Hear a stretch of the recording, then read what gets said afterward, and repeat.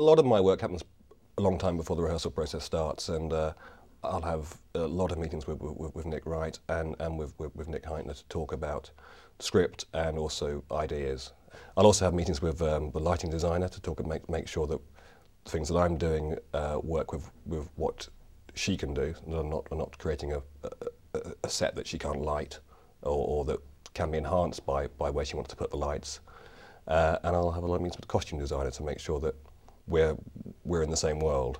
The key thing to work out with costumes and with the set in terms of how it matches is that we are in the same period, basically. That's a good starting point. And I was looking at setting it somewhere between the wars, maybe a bit earlier.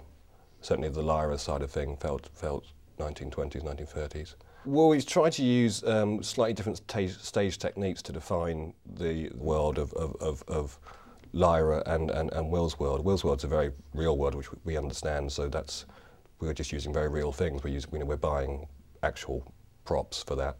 Lyra's world is much more of a theatrical world in that it's got a lot of distorted perspective in it and things like that. And then the Cittàgazze world, which is the world of the windows, we're using a lot of video for that. So to try to define them as three separate entities in that way, really.